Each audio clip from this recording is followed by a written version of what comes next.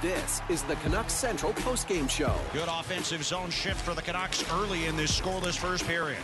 Hughes gets it from Hronek, right circle, makes a move, down the wall, centering pass for Höglander, he scores! Niels Höglander all alone in the slot, rifles it past Lucas Dostal, and the Canucks take a 1-0 lead, 1:37 into the first. Killorn, top of the circle, backhand pass into the slot, Max Jones trying to shot, tip, they score! It deflected to Killorn in the right circle, and he sweeps it past DeSmith along the ice. The Ducks tie the game at 1. With instant reaction from the players and coaches. Miller carrying back, top of the point to Zadorov, right circle with room center in front, Garland scores! Pretty pass from Nikita Zadorov, finds Connor Garland all alone in the middle of the ice, and he chips it over Dostal to give the Canucks a 2-1 lead. Have your say on the official home of the Canucks, Sportsnet 650 and the Sportsnet Radio Network. Canucks edge the Anaheim Ducks 2-1 as they begin a 3-game road trip with a victory against the Ducks. And this is the Canucks Central postgame show presented by the number 5 Orange on Sportsnet 650 and the Sportsnet Radio Network. Satyar Shah with Bick Nazar. We are going to bring in Randeep Janda into the conversation in just a moment. You can connect with us on the Dispatch Plumbing, Heating, and Air Conditioning hotline, 604-280-0650, or toll-free, 1-888-275-0650. Also hit us up on our Dunbar Lumber text inbox, 650-650. Hey, the Canucks win. It's only their second win in their last 8 games. You take the victory, and it wasn't a dominating performance by Vancouver. They played their best hockey in the first period, I would say. Hey, credit to winning the game, but maybe too close for comfort there at the very end, Vic, considering the opponent the Canucks were playing. Yeah, in theory, but also the Ducks have to actually shoot the puck to try to generate that chance that really make you worried. Henrique had the best chance, I guess, on a bumper play, but overall, that was like the least threatening comeback attempt I've seen in a while. Listen, it's a bold decision to try to score by not shooting the puck. If you hold on to the puck for 2 minutes and time runs out, do you get a goal? Yeah, you know the phrase of like you miss 100% of the shots you don't Back take. To the center. They Center holds it. Holds it. Holds it. Yeah, it was exactly a lot of like that. It was a lot of that. It was a lot of that. It was a lot of that. Now, keep your thoughts coming into our text inbox, 650-650. We'll get to more of your reaction on the text inbox and the phone boards as the post-game show goes on. But Randeep, listen, hey, you take the victory, and I thought the Canucks played really well in the first period. I mean, they were, I wouldn't say outright dominant, but they outshot them. First period they were. Yeah, 15-3 were the shots. 4-0 high danger scoring chances in favor of Vancouver, 5-on-5 in that first period as well. And after that, it was pretty even affair from that point on. Yeah, it wasn't the dominant, if you're looking for a 4-0 victory in this game, you didn't get that. You got a 2-1 victory. But overall, this was first and foremost, the Canucks needed a win, right? So to get the 2 points is most important, even though they're one of the top teams in the league. When you're in a slump, you've only won 1 game of the last 7. You want to just be able to grind out the 2 points. So I'm with you guys. I thought the first period was excellent, where unlucky, that shot that Max Jones takes pops off Ian Cole and is eventually scored by Alex Killorn. So if anything, you probably feel a little unlucky that it's a tie game after 20. But after that, yeah, there was some moments where there were a couple of breakdowns. Puck management wasn't great. You get that goal from Connor Garland early on in the period, though, at the end of the power play, and you manage that game. But yeah, it wasn't a Picasso, but at this point in time, after the 7 games that they've had, I think just getting the 2 points, feeling good about yourself, and going to LA, where they're obviously going to have to up their game. We know what LA did against Vancouver in the last game, and today as well, LA, mopped the floor with the New Jersey Devils, another 5-1 game. So they're going to have to up it for the next game for sure. All right, Randy, when you put pen to paper on $92.8 million, the focus is going to go right to you. How did Elias Pettersson play in your eyes? Bick's already pointing to the money. He's like, you got $93 million. I need more out of you. No, I just want to know, what was the burden of expectation lifted off all of a sudden?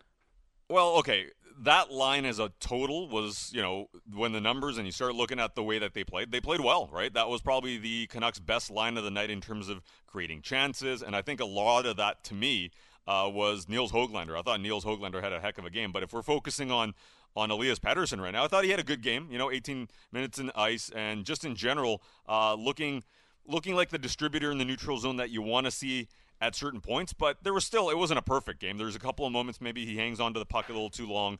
There's maybe a giveaway, near the wall that leads to a transition chance. That happens. That he wasn't the only Canuck, but as a total, guys, as in totality, that line I thought was really, really strong. They work well off of each other. And Elias Pettersson, of course, anytime he's on a line, he's the center of it. So you didn't necessarily get the 5-on-5 goal you wanted from that trio as a unit together. They actually gave one up. But overall, I thought it was better from that line, but you're going to have to up your game for the next two, right? I mentioned LA. You got Vegas after that as well.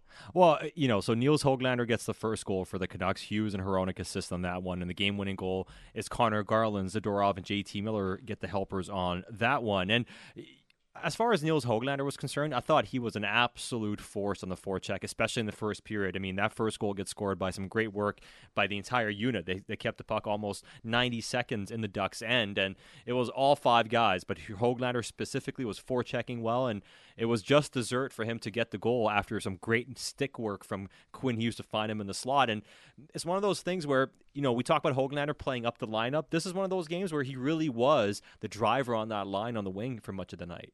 He was. This was, I think, one of his best games of the year, if not the best. He's had multi-goal games, but being engaged the entire way through, being an absolute menace on the forecheck. And you mentioned that goal where, he does start off the play. I think it's right before the Canucks are able to hem in the Anaheim Ducks in their own zone. It's a simple play where Olen Zellweger thinks he has time and space, and then Höglander closes so quickly that Zellweger can't make that play. So to me, it ended up starting right there and then the Vancouver Canucks start to dominate. You mentioned it. Hughes makes just slippery play, just so smooth of just changing up the angle. He's facing towards the middle of the ice, then ends up making a backhand pass to Höglander, who's got all the time in the world. But guys, I've often talked about how I think Höglander's ideal spot is on the third, fourth line because this is a guy that just plays so well down there. He helps to drive that play. But if you're on the side of Niels Höglander deserves to be in the top six, today was probably your game where you're focusing on, hey, this is what he can do. This is the type of difference he can make. But Niels Höglander, to me, I thought he was the best player on the ice for the Vancouver Canucks. Him and Connor Garland had a strong game, but especially Niels, where when you're talking about playing reckless, you're talking about playing, in a good way, and playing engaged. And if you're in Vasily Podkolzin and you're saying, hey, we want you to match that energy that Niels Höglander, who was in your exact same spot last year, he's bringing it this year, do that. Be that type of player that can create havoc. Well, the thing, too, with Höglander is, and Rick Tocchet keeps referencing it, is how many minutes, right? And you think, hey, he was fantastic tonight, and he was, and it's 12:41, right? And it's a not really a top doesn't play six special role. teams, though. No, I know, but it's the coach kind of goes out of his way to not play him more than 13 minutes, and he feels he's at his most effective at that. And it's just interesting to look that like Vasily Podkolzin right there at 12:39. It just strikes me as interesting that the minutes are often suppressed for Niels Höglander. Well, he had his probably one of his best games of the year, but I think there's a couple of things in his game where, you're talking about the puck management, which he had a couple of moments in today's game too, which if you're Rick Tocchet, you're just saying, all right, I want you to clean that up before I really, lean into giving you more minutes. And guys, when we start talking about the, post-trade deadline, and this is why I think your point about 12:41 is an important one, is this a temporary role in the top six? Is Patrick Allvin have something else cooking? Because you can't necessarily keep a guy, I think, at that ice time in the playoffs, where if he's in your top six, you're probably going to need him to play a little bit more, whether it's 15 or 16 minutes. It's tough to keep a top six player, especially when you stop rolling lines maybe in a 7-game series where you need to lean on a couple of your lines. You're going to have to either give him a little bit more or bring in a player that can play in that role, and then Niels can play maybe that 11 to 12-minute energy role a little bit further down the lineup. So, I'm keeping an eye on that ice time just based on the fact that, as the season goes on, and if he's able to etch out a role in the top six, you're going to have to bump it up a little bit, or you're going to have to make a move where you can kind of shuffle him down the lineup a little bit, where he's been thriving there this year as well. Quinn Hughes, we have a text coming in here, 650. You referenced it really quickly, but TJ, in Lethbridge, there will be a street named after Quinn Hughes one day. Just you watch. He was back to being his fantastic self tonight. Yeah, there's going to be a street, maybe even a city, if he keeps on playing this way. Based on, I don't know if they're discovering any new cities in BC, but Quinn Hughes, just that play was, it was just the way that the Ducks players are just anticipating him to go down, and keep that body open. Just automatically just switches that angle on him.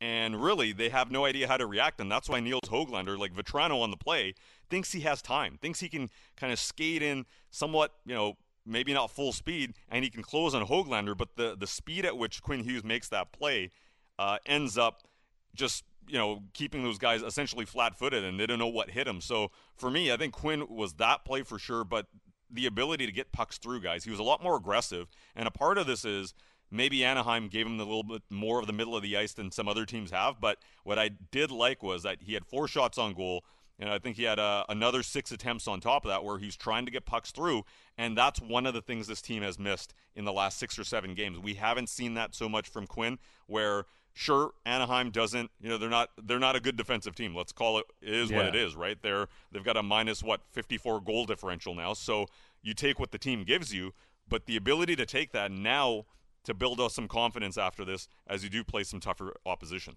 Absolutely, and that's where they're going to have to raise their level against LA on Tuesday, and then when you close out the road trip in Vegas against the Golden Knights. So it's not going to get easier before they come back, and then they face the big, heavy Winnipeg Jets, who we saw a couple weeks back against the Canucks as well. So it's not an easy road here, and it's going to be more challenging. But the other thing I wanted to get your thoughts on here, or other player I wanted to get your thoughts on here, is Vasily Podkolzin. And I thought that for his first game this season, he acquitted himself well. And, Bick was mentioning the ice time, 5-on-5, played just as much as Niels Höglander did, which shows the coach right away felt pretty good trust in the player. Yeah, I think the first thing that we were all going to focus on was the forecheck, right? On that line with Lindholm and Garland, can you get to your spots? Can you get home, and can you create some disruption? He was able to do that. There was moments throughout the game where you're saying, all right, he's engaged in a battle, he's getting there.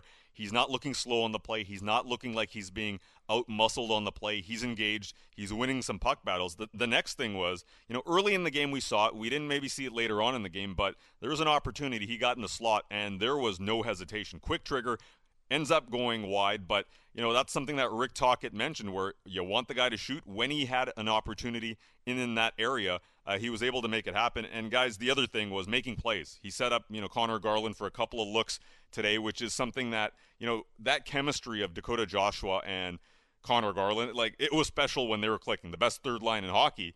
And Archie Vance, as well as he played in certain spots and the effort that he put in, there was simply no chemistry on that line, and we saw that in the LA game especially, where here is Podkolzin. You saw something. You saw them working a little bit off the cycle. You saw them being a danger in the slot, and that's where I look at, Podkolzin's at least first game. You can say he's looking confident, he's looking engaged, and that's what you need in that role, so a good start from him. Well, for me, the big thing, too, is playing with Lindholm. The forecheck was going to be big, but also how are you in the defensive zone? And there were multiple moments where he picked off a pass, just very aware and showing a lot of restraint, right? Not just wandering around trying to pick up anything. I got to focus on what I'm supposed to be focused on, and staying true to just put a little bit of pressure on the boards, but then making sure he's there tight to the point as well. And, that really comes down to last year you could see maybe a player that was unsure of themselves. And listen, he's played one game. It's been a good start. But when you pick up 28 points in 44 games in the A, that's half of the story. The other half is playing that system, understanding where you need to be. This is not, being thrown into the deep end in the sense that you haven't played this before. You don't understand what the organization values. So having that experience in the AHL to understand, to say, hey, I've done this before. It's a different level. But unlike last year, maybe when I was overthinking the process, I know where I need to be. I know where my spots are on the offensive side of things, but also defensively, I got to do my job. And that's, after one game, Vasily Podkolzin, we'll see where this leads. I think, he's a player that a lot of people have been over the last year or so, they've been cheering for, because he's a kid that's just trying to make this team. He's got all the physical tools, and sometimes, maybe in the past, he's cared so much it's been a detriment. But through one game, it just seems so natural. And Vic, your point about the defensive zone as well. Yeah, hey, I'm going to do what I need to do. And it was, a pleasant thing to see, which is, like I said, a lot of folks in Abbotsford and Vancouver are cheering for the kid because he's got a lot of potential. Connor Garland gets the game-winning goal, and it's his first goal in, I think, almost 8 games. First goal in 8 games, only had 1 point in the last 7 games leading into tonight. Gets the game-winning goal, and you mentioned him playing with Lindholm and with Vasily Podkolzin, of course. Gets on the power play as well. I thought he had a pretty active game again, Connor Garland. It was nice to see him get something again because he's been pretty quiet ever since Dakota Joshua went out of the lineup. Yeah, the goal was one thing, which is a great, deflection, great tip where Zadorov's got his head up and just Garland opens up the body. But guys, even beyond that, him being as a supporting forward on the forecheck, and I think it was a play, I forget who was involved in the play, but Garland's the second forward in, ends up disrupting along the wall, and that creates a possession for the Canucks for another 30 seconds. They have a couple of dangerous moments where he was really, really engaged, and for a couple of games, hadn't really necessarily seen that Connor Garland. There was another opportunity in the second period where he sets up Phil Giuseppe for 2 chances, and 2 great saves by Lucas Dostal, the original chance of PDG going in and then the double save on the rebound. But you saw Garland as a finisher, a forechecker, and a playmaker in this game. And the more you can get that together, that speaks to me as a couple of things. A, his confidence. When you get that first one, you feel better about yourself. The other thing is, I think that trio was just clicking tonight. Lindholm was a little bit more engaged. Podkolzin we talked about, where it was a good debut for him this year. But when you can feel some confidence, you can feel some chemistry in the line. Connor Garland, he's working his tail off most games, but sometimes you get frustrated when you just can't execute. The passes are not going your way. Maybe there's players running into each other. You're not necessarily finding that chemistry. I felt like this was a much more confident Connor Garland, and you could see, especially the second period on, he was on his game. With the way the lineup is right now, I know I harp on this 3 centers thing quite a bit here, guys. But with the way the lineup is right now, do they have like one line? The point Sad always makes is at least Lindholm's there to be the matchup line. But do they have one line that can take over a shift? I feel like that's the part that's still missing here. Yeah. Anaheim is one thing, right? Because I think we all understand that, hey, just because Höglander, Pettersson, and Suter can dominate in a game like today, the real test is going to be when you're playing playoff teams. That level of, can you have one team one line that's going to take over? And as of right now, the way it's constructed, against playoff opposition, that one, when they're going, I would like to say, and even with Pius Suter, Miller, Besser, and Suter have that element. I think we've seen it over the last little bit where when JT Miller is on his game, he's a tough man to stop. And when Besser is playing to this level where he's a streaky goal scorer and you get the right, player playing alongside them, like a Pius Suter in certain stretches, I think that can be a line that can take over just based on the way that they play. But here's the problem. You kind of need Pius Suter in multiple spots right now because it feels like you're short a winger. So, maybe not as dynamic with Mikheyev, although Mikheyev had a couple of looks. There was that pass cross-ice feed from JT Miller, and if Mikheyev ends up scoring that, we're talking about a great find from JT, and maybe this line's got some chemistry. But in terms of taking over a game, I look at that line and I say, all right, if you put Suter there, I can see them being really, really good, and they have been really, really good if you start looking at the underlying numbers. But the Pettersson one, I do still feel like you're looking for something there. You're still looking for a certain type of player, maybe with some hard skill, maybe with somebody who can get on the inside that can just take it to the next level. Before we let you go, Randeep, Casey DeSmith gets the victory, his first win in 5 starts. We were talking about this on the pregame show. You can look at his last 6 starts in 2 ways. You can say he only had 1 win in 5 in those 6 starts, or you could say he picked up points in 4 out of those 6 games. So it really depends if you want to be glass half full or glass half empty. But what did you think of the way he played tonight, only allowing the 1 goal? Yeah, and that goal he nearly got it, even though it was a broken play. So I thought, this is a tough situation for a goalie who hasn't played since that Minnesota game. And then you end up playing a period where, the Anaheim Ducks had 3 shots on goal, and one of them ends up behind you, right, after an unlucky bounce off of Ian Cole. So to me, you look at the 18 shots on goal that Anaheim had, you allow 1 goal there. He made the saves that he needed to make for the rest of the way. And we'll see what happens because now you're looking at some really, really strong teams that Vancouver is going to play. So you do start to wonder, when is Casey DeSmith going to play? You don't have many back-to-backs, if I'm not mistaken. I believe they have 1 left for the season. And so you're going to probably get some looks, maybe 1 or 2 looks against some really good teams. Definitely a little bit later on, you've got Canadiens and Buffalo on the schedule too. But tonight's game, he did what he needed to do. The goal was unlucky, but this is kind of what you need from Casey DeSmith, where no bad goals given up. And that goal that he gave up, it wasn't. And that's really the backup's job. Can you keep your team in it and don't give up any bad goals? That's exactly what he did. Randeep, great stuff as always, calling the game alongside Brendan Batchelor. We look forward to chatting with you on Tuesday, 7:30 puck drop in LA against the Kings. It'll be a late one, but we look forward to it nonetheless. All right, none of us go to sleep early anyways. It's all good, boys. Exactly. You got it. You got it. That's Randeep Janda calling the game alongside Batch. And a 2-1 Canucks win in Anaheim against the Ducks. Keep your thoughts coming into our Dunbar Lumber text inbox. You can grab a phone line, 604-280-0650, or toll-free, 1-888-275-0650. We do have a lot of reaction on the text inbox after the Canucks win this game, and a bit of mixed reviews, right? And, some texting in saying, hey, glad they won. Mm-hmm. You beat the Ducks. They played well, needed the win and all that. Like this one says, okay, got the win, needed this one for sure. Mind you, only the Ducks. Canucks too predictable now. Think other teams kind of figured us out. Little pressure on us, and we usually fall apart. Not good for any playoff push. Definitely not the same team I saw earlier this season. So there is some concern. And people are also very impatient, like Kevin from Kelowna, who probably just texted in or just tuned in, says, wow, seems like the last thing you guys are mentioning on this barely beat the worst team in the league is Petey. He was still ineffective and did not help to try. Don't put the tone in Kevin's voice. No, I know. I mean, come on. Read it square. No. To me, it comes off as, because literally we started off. And here's the thing I find really funny, too, is that the Canucks won a game 2-1, right? Yeah. They won the hockey game. We can talk about this. We are going to get to some struggles, no doubt. They won the hockey game. Should we start the post game? Should we be like, oh my God, Pettersson, $93 million, barely beat the Ducks 2-1. Boring. Is that what we should do? Come on, you schnorrers, do something. Sounded like me last Saturday. Yeah, they won 2-1. So you know what? Let's talk about what went wrong in the victory right off the bat. Let's send Pettersson back. You know his no trade clause doesn't kick in for 2 years. Trade him now. Why wait?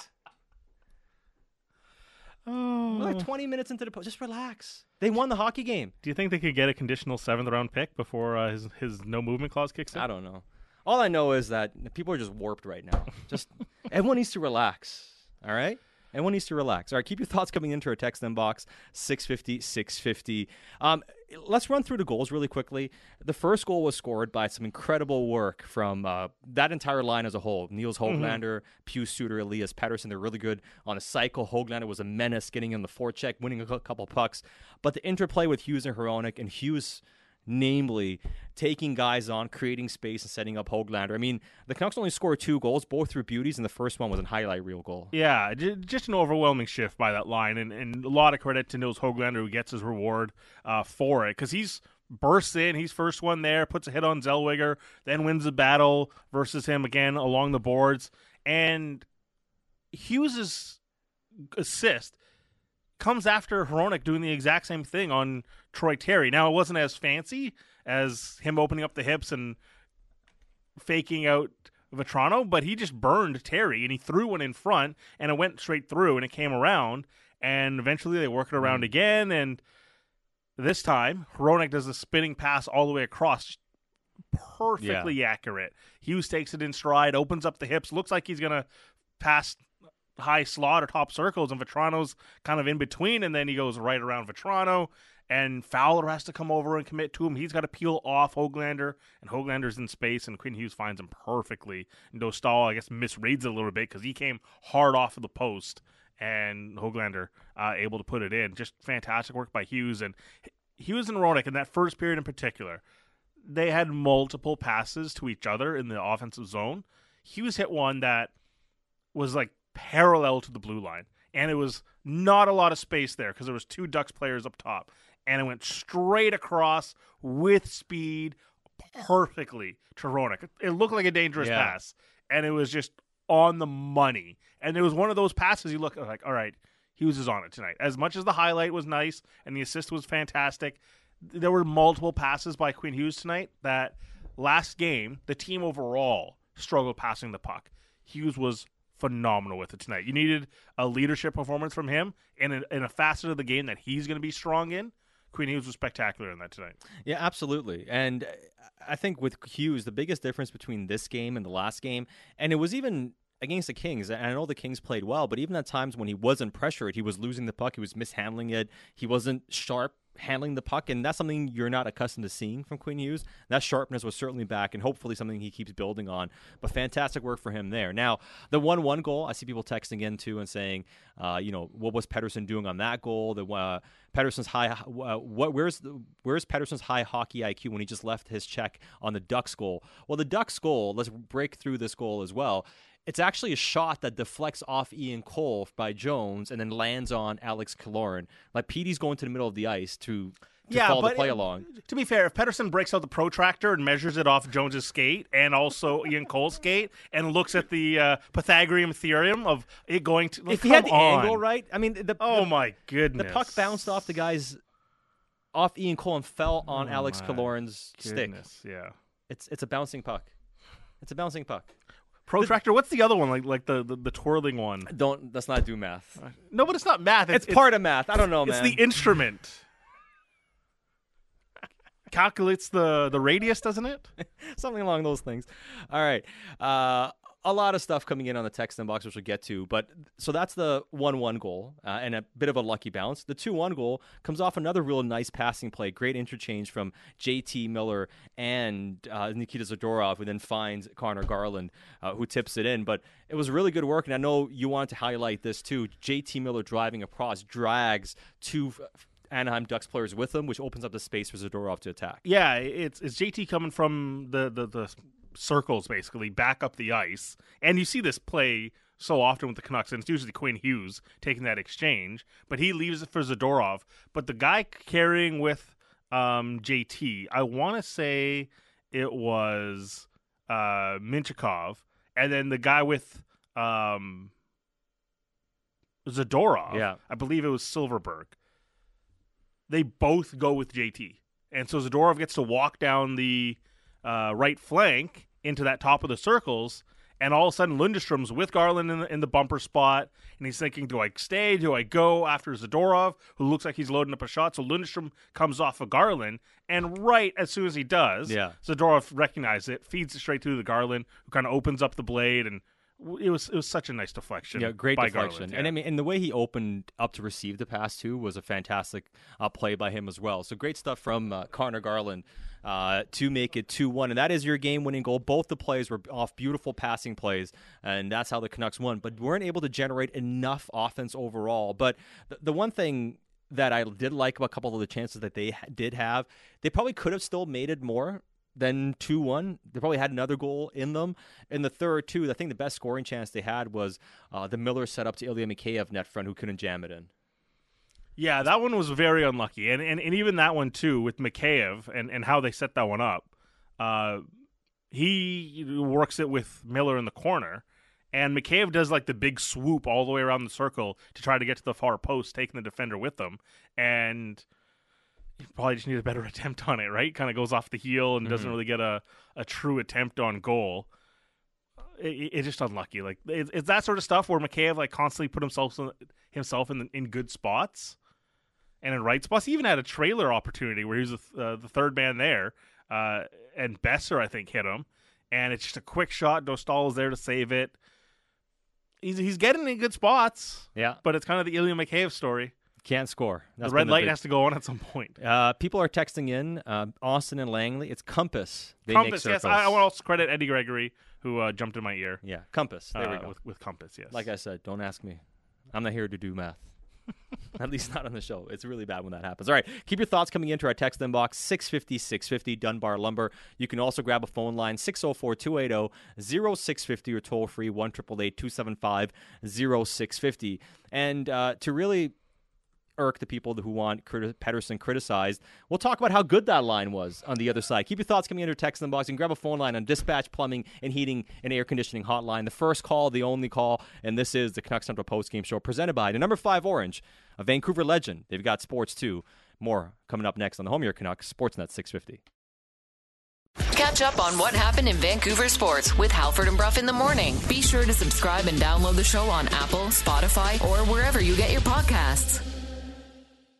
This is where you talk Canucks. You're listening to the Canucks Central Postgame Show on the official home of the Canucks, Sportsnet 650 and the Sportsnet Radio Network.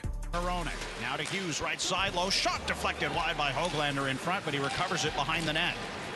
Good offensive zone shift for the Canucks early in this scoreless first period. Hughes gets it from Hronek, right circle, makes a move, down the wall, centering pass for Höglander, he scores! Niels Höglander all alone in the slot, rifles it past Lucas Dostal, and the Canucks take a 1-0 lead, 1:37 into the first. Niels Höglander gets the goal, but what a play by Quinn Hughes to work his way down on the right-hand side after getting a feed from Filip Hronek and angles his body towards the left half wall and then cuts to the other side, directs himself to the front of the net and ends up making a nice pass on the backhand to Niels Höglander, who's all by himself, is able to pick a corner, but that's the shiftiness of Quinn Hughes that ends up creating an excellent assist to make this game 1-0.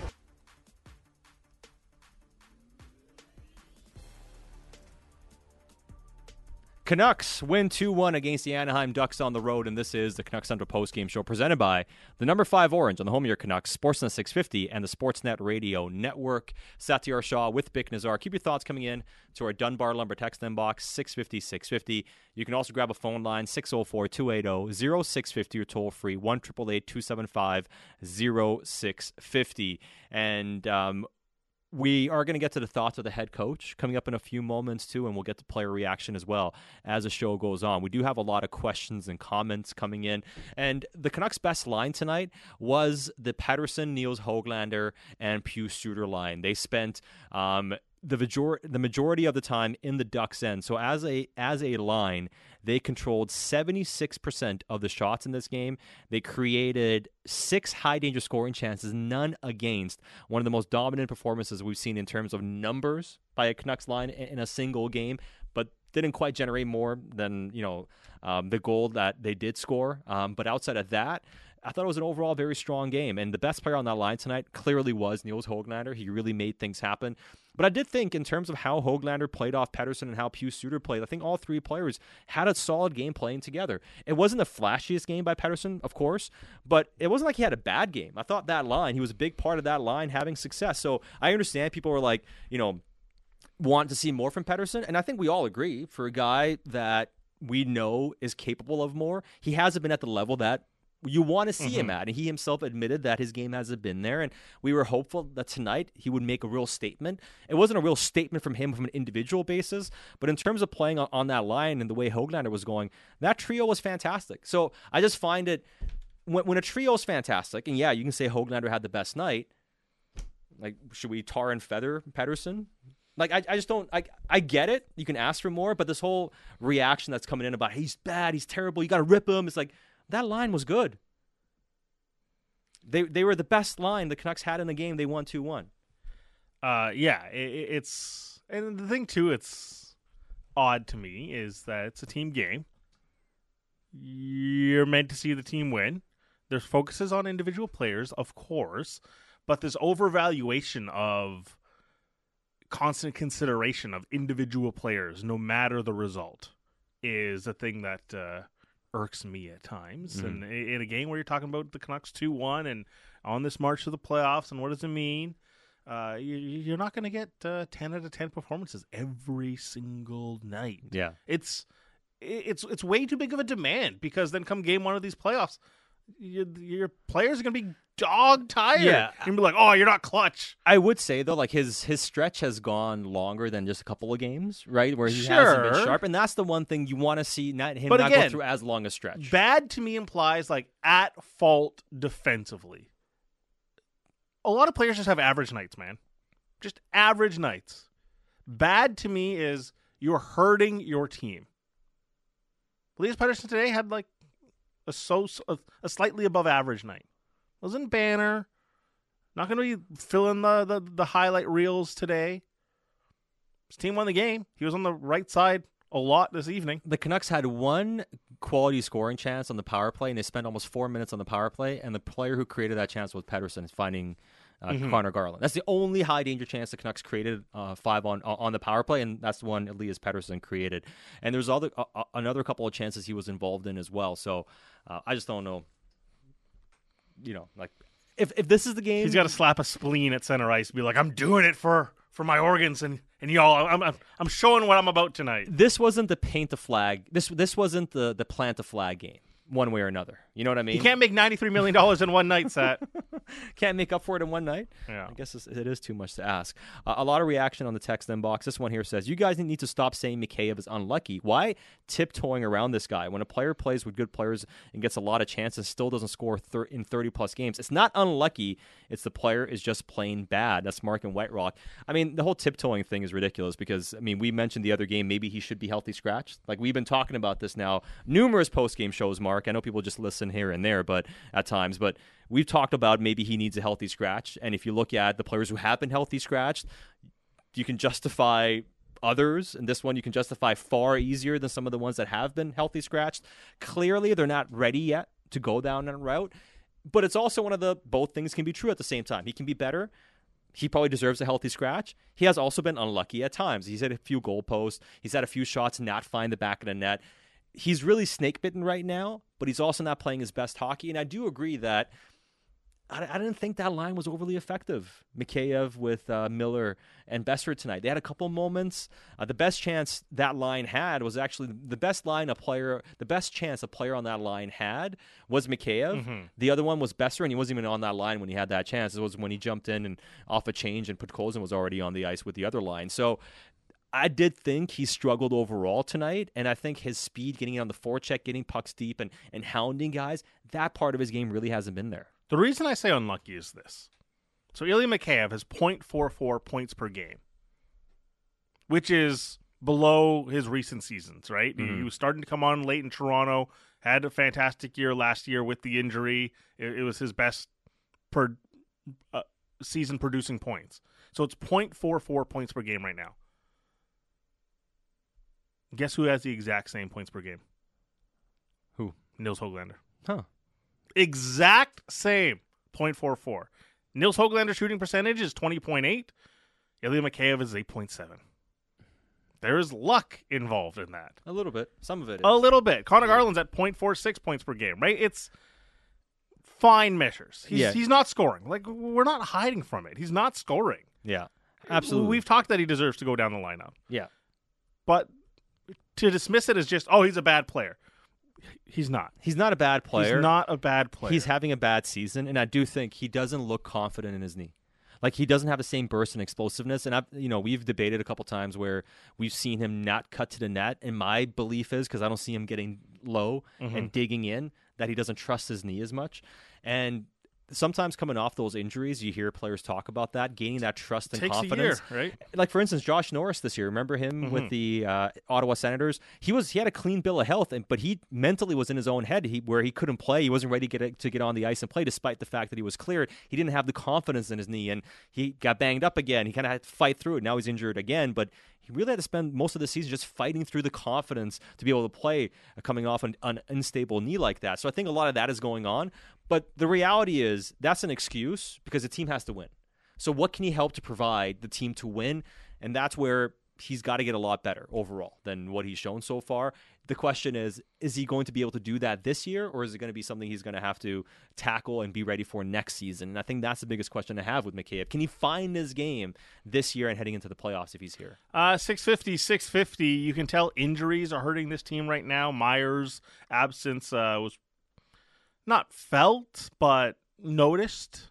Mark Friedman tonight does wind up playing 12:54, kind of a box sheet star today. One shot, one attempt, one miss, one hit, one giveaway, just featuring no hits or blocked shots from Mark Friedman. But I think the moment he was called on, he had to race back for a puck, and he did win a race. Aside from that, didn't really notice him positively or negatively. I don't think he really did anything to hurt the team, and that's really all I was looking at. For a guy who's seldom played, and we know he's very much just a depth defenseman, I didn't notice him doing anything to really hurt the team tonight. We had a text here, though, about Ian Cole. This one here says, Let me see if I can find it. What did you guys think of Ian Cole's game? Feels like he needs another sit-down game. Does not look the same as before. He looks labored. Mm-hmm. And this is a guy who's been a terrific addition to this team. And I think for maybe, 50 games, 45 games, he had been fantastic for this team. It's really waning. And I wonder if the wear and tear of the season and the mileage is starting to get to him now. I mean, he's not the youngest player. Could he use a day off? I don't mean healthy scratch because, hey, he's been bad, but right now you can't afford to because you have Irwin being the other option. Susie's not ready yet. But if you get healthy, I think that's the one guy that I'd like to see get some rest before the playoffs because they're going to need to lean on him. And right now his game's really not where it needs to be at. Yeah, once they get healthy along the back end. Now it's going to be tough, obviously, with Myers being week to week. But if Susie comes back and just holds on some minutes as well for Ian Cole, he ends up playing 19:33 tonight. So we got a lot of usage in the third period then. He ends up playing 7 minutes and 30 seconds in the third period. So Ian Cole entrusted late in the game still, despite some slippage in the game. But right now, there's like the four mainstay D-men that they're going to rely on. Noah Juleson tonight, 17:52, 6 hits for Noah Juleson. He's become like the new Luke Shen, just making sure that number in the hit column is climbing. Yeah, he led the way for the team in hits in a big way tonight. The team had 15 total. Noah Juleson has 6, but Ian Cole, but just back on him. Tonight was a good Zadorov game. But it didn't take away from the minutes. He still winds up behind Ian Cole. Yeah, which is really surprising. Well, it was especially because Zadorov had 2 more minutes of ice time, I think, about the midway point of the game, and it kind of shifted towards the end of the third. It seemed like the coach went with guys he trusted a bit more, and even though Cole's game hasn't been where it needs to be at times, clearly the coaching staff has a lot of faith in the player. This text says, you guys look into the stats and numbers way too much. I know Mikheyev has potential upside, but he's not worth 4.75 on a team trying to go deep on a playoff run right now, so trade him. I mean, you hate the guy and you want someone to take him. Like it's a tough reality. Well, do you think that you can trade him right now for big value? Yeah, I think you might be able to move him. He has 4.75. You're sitting here saying he's not worth 4.75. Trade him now. Someone else is going to take him. Do you not think, if you think he's not worth 4.75, do you think other people will think that he's worth 4.75 if that's your opinion? Do you think a bunch of NHL GMs are marks that you can take advantage of? Maybe some are. Maybe that is the case. But I don't know. I think it's easy to say. And when we reference the stats, to me, it's not even about, we just said you can healthy scratch Mikheyev. Like, listen, please. You can healthy scratch Mikheyev. Healthy scratch Mikheyev. There it is. We said it. Right. The stats, it's in comparison to the other guys. Because I think it's funny that for the season, for as good as Connor Garland's been, he has 3 more points than Mikheyev does. He's 0.46 points per game. Yeah. He has 3 more points, and he's played more games. The only point of comparison is to say, as bad as he's been, the production is still in line with a lot of players on this team who've played better. But if you're being honest about their production, it's also not quite where it needs to be, especially for guys making $5 million. But that's a different conversation. He scored a goal tonight. Fantastic from him. All right, we'll get to more of your text messages and your thoughts coming up in a bit. But let's hear the thoughts of the Canucks head coach. Here is Rick Tocchet after a 2-1 win in Anaheim. I thought for the most part it was a grind game. You have to win those games 2-1. I don't think we gave them a lot. Not a lot of great is, and when they did, Casey was there for us. Speaking of Casey, what does it mean to have him and to have him get some confidence here to get the win and snap his own skin? Yeah, that's a perfect medicine for him. A 2-1 tight hockey game. He hasn't played in a while, so those are the games. You get his confidence. Might have to get him in again down the road here, but it's nice to grind that win out for Case. It seemed like you had some good individual performances tonight. What did you think of Höglander? Yeah, I thought Hoagie's one of our best forwards. He was maybe our best forward. He had some jump, kept the puck on his stick a lot, drove their D wide. I got to admit, Högie was really good. Not many turnovers from him behind their net, come up with loose pucks. So yeah, Högie, I think Högie was really good tonight. You've often said too, you need Juleson to pick his spots when he's trying to lay the hits. You think he was more? Well, I think he had some good. I think he really looked where F3 was, or if we were above He's scanning the ice when he's doing that now. So yeah, no, he's been pretty good all year with that. I know that one game, but he's been that's something we need from him. That those hits to just keep people honest. You've scuffled for a period of time like the team has. Is there a magic game or magic moment that turns it around, or is it all just like chipping away a little bit each day?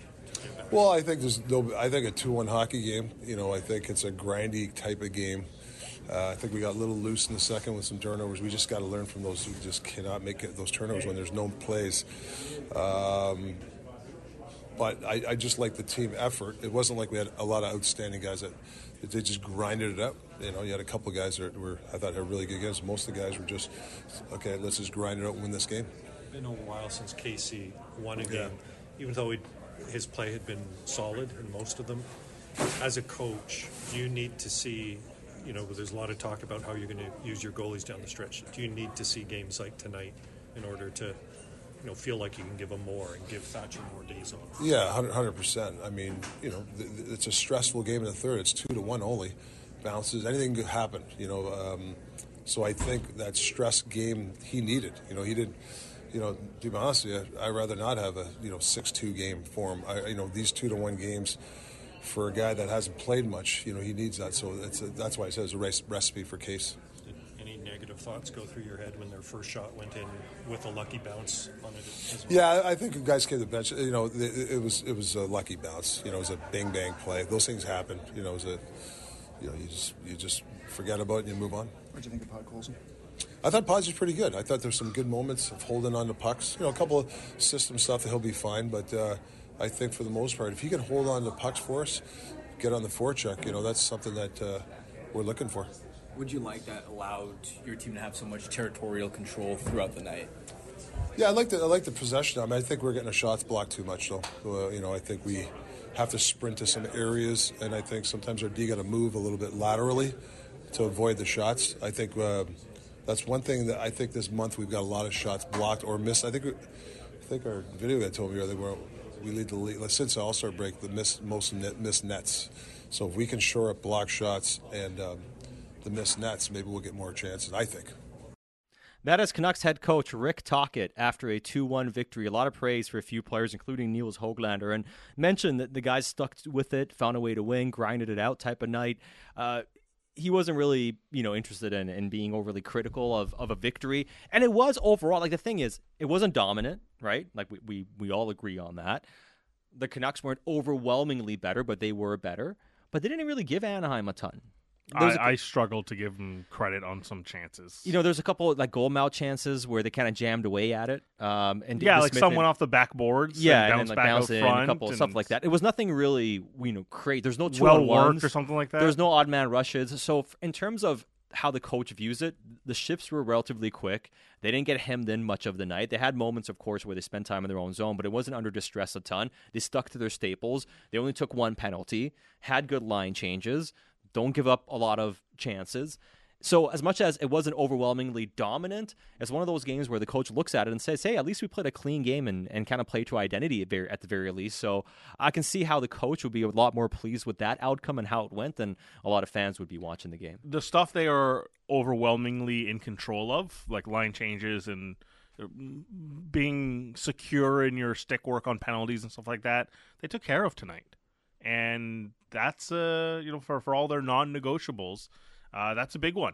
To be true with that and limit the amount of chances. I'm just looking here in the third period. I know we joked earlier that they didn't take a lot of shots near the end there. But just in general, if I'm trying to check off what they did in the third period for Anaheim, Kaloran had a short side backhander. He then couldn't take a cross ice pass from Lundestrom. There was a scramble off the backboards.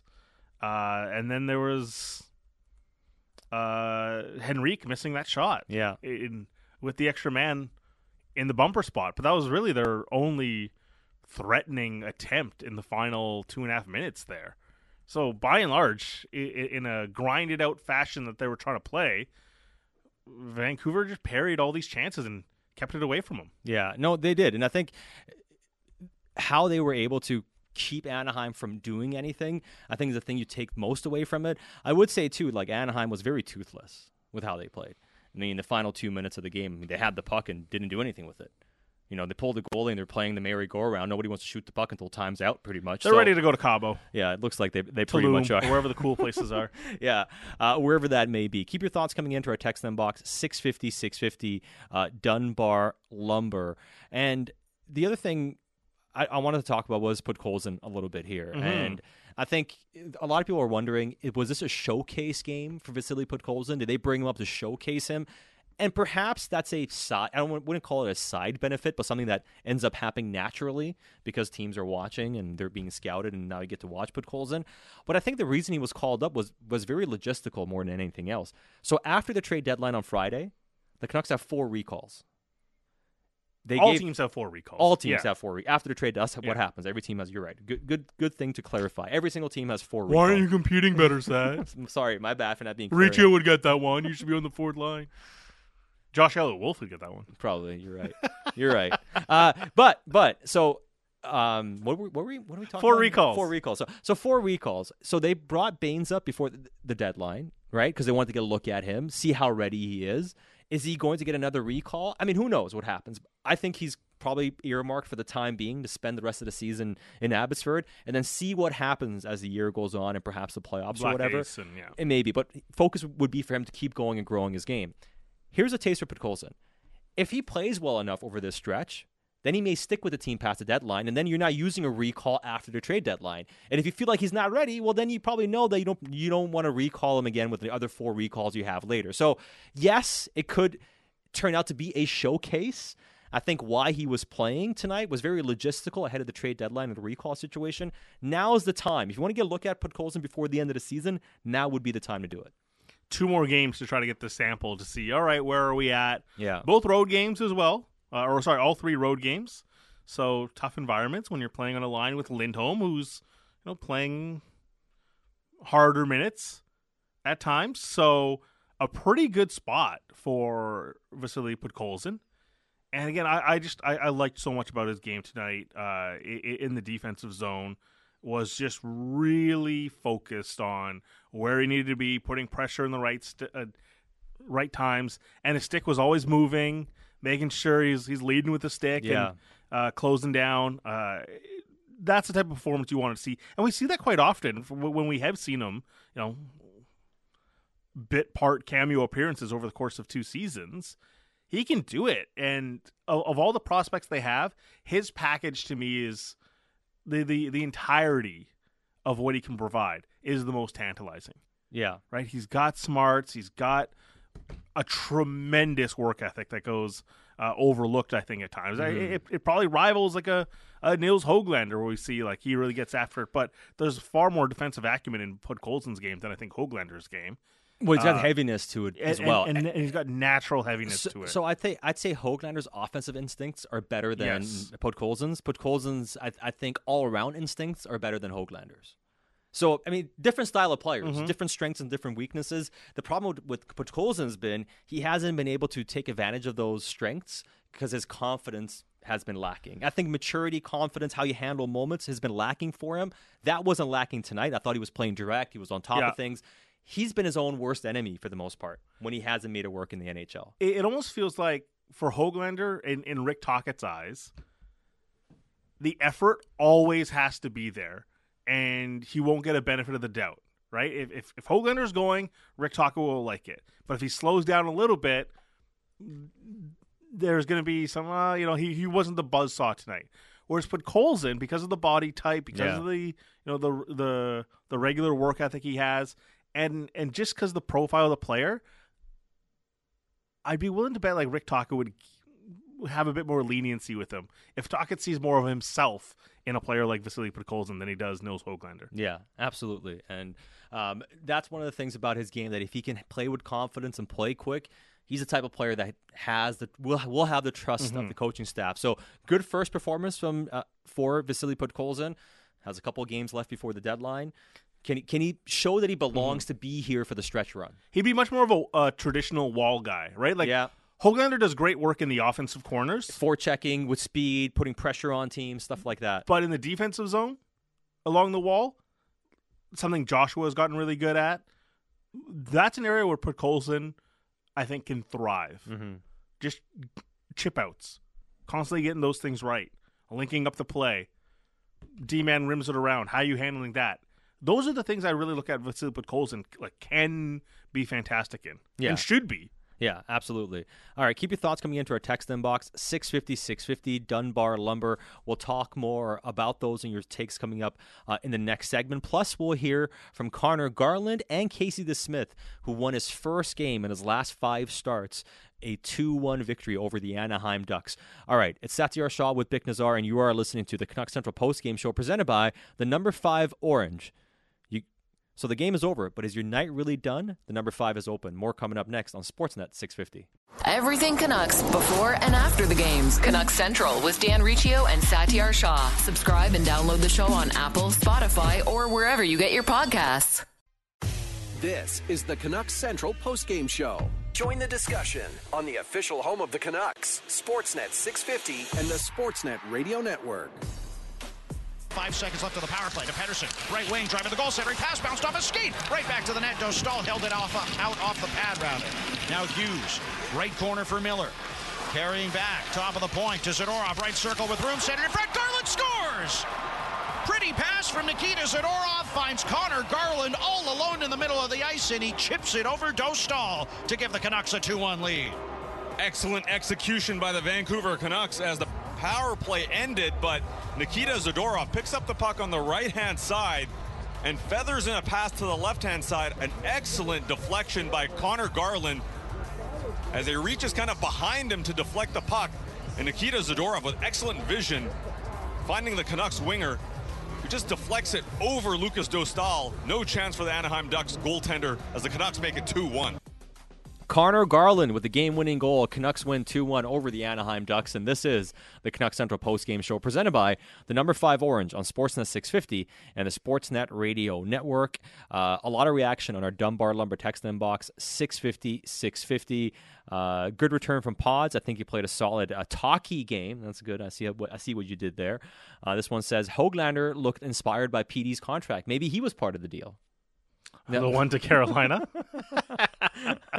That's good. That's good. But Colson is an NHL player, should be in this lineup over quite a few players, including Suter, Lafferty, Mikheyev, PDG. Rising up the depth charts in Canucks fans' eyes is Vasily Podkolzin after a game like that. He's getting a ton of love in the inbox, as well as Casey DeSmith, Ashton, and Surrey.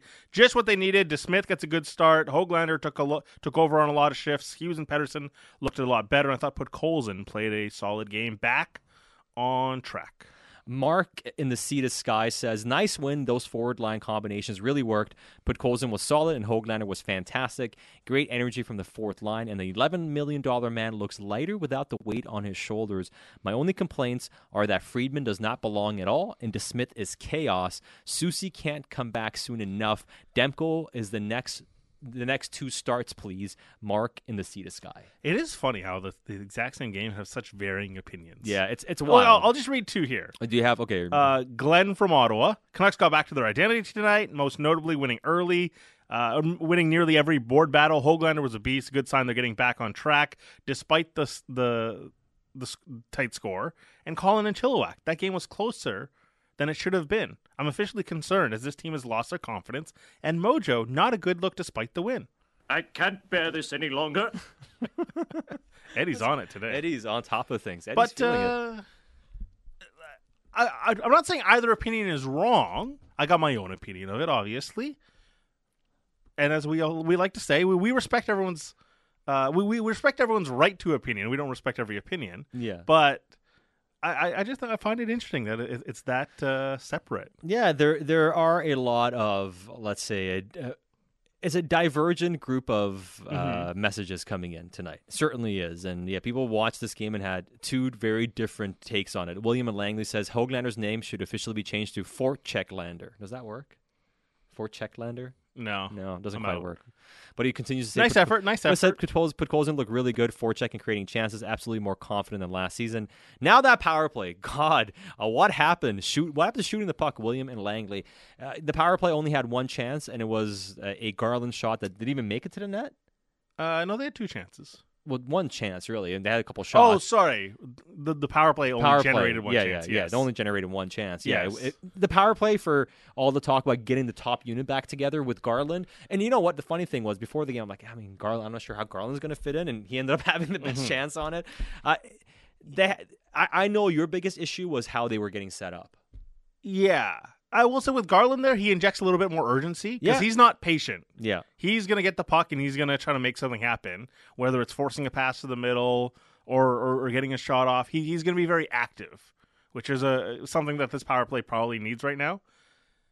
The way they entered the zone, they had their struggles. I just like to see Quinn Hughes have a bit more freedom coming through the neutral zone. Sometimes take what they're giving you. You can walk it in sometimes. He's a good enough skater to he always gets by the first guy. Sometimes the guys let him go past the lead forechecker, maybe kind of shepherds him to an area and then gets ready for the trailing guys for the drop pass. But there's a lot of times where Quinn Hughes just resigns himself to the drop pass.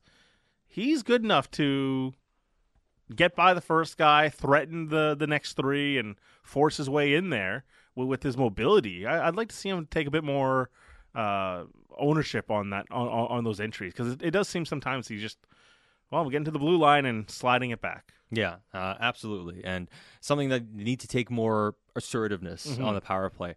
All right, keep your thoughts coming into our text inbox. We'll hit more of them, but let's go to the phone boards, the Dispatch Plumbing and Heating Air Conditioning Hotline, and let's go to California, where we have Uriah on the line, who was at the game. Uriah, thanks for making time for us. What are your thoughts here tonight?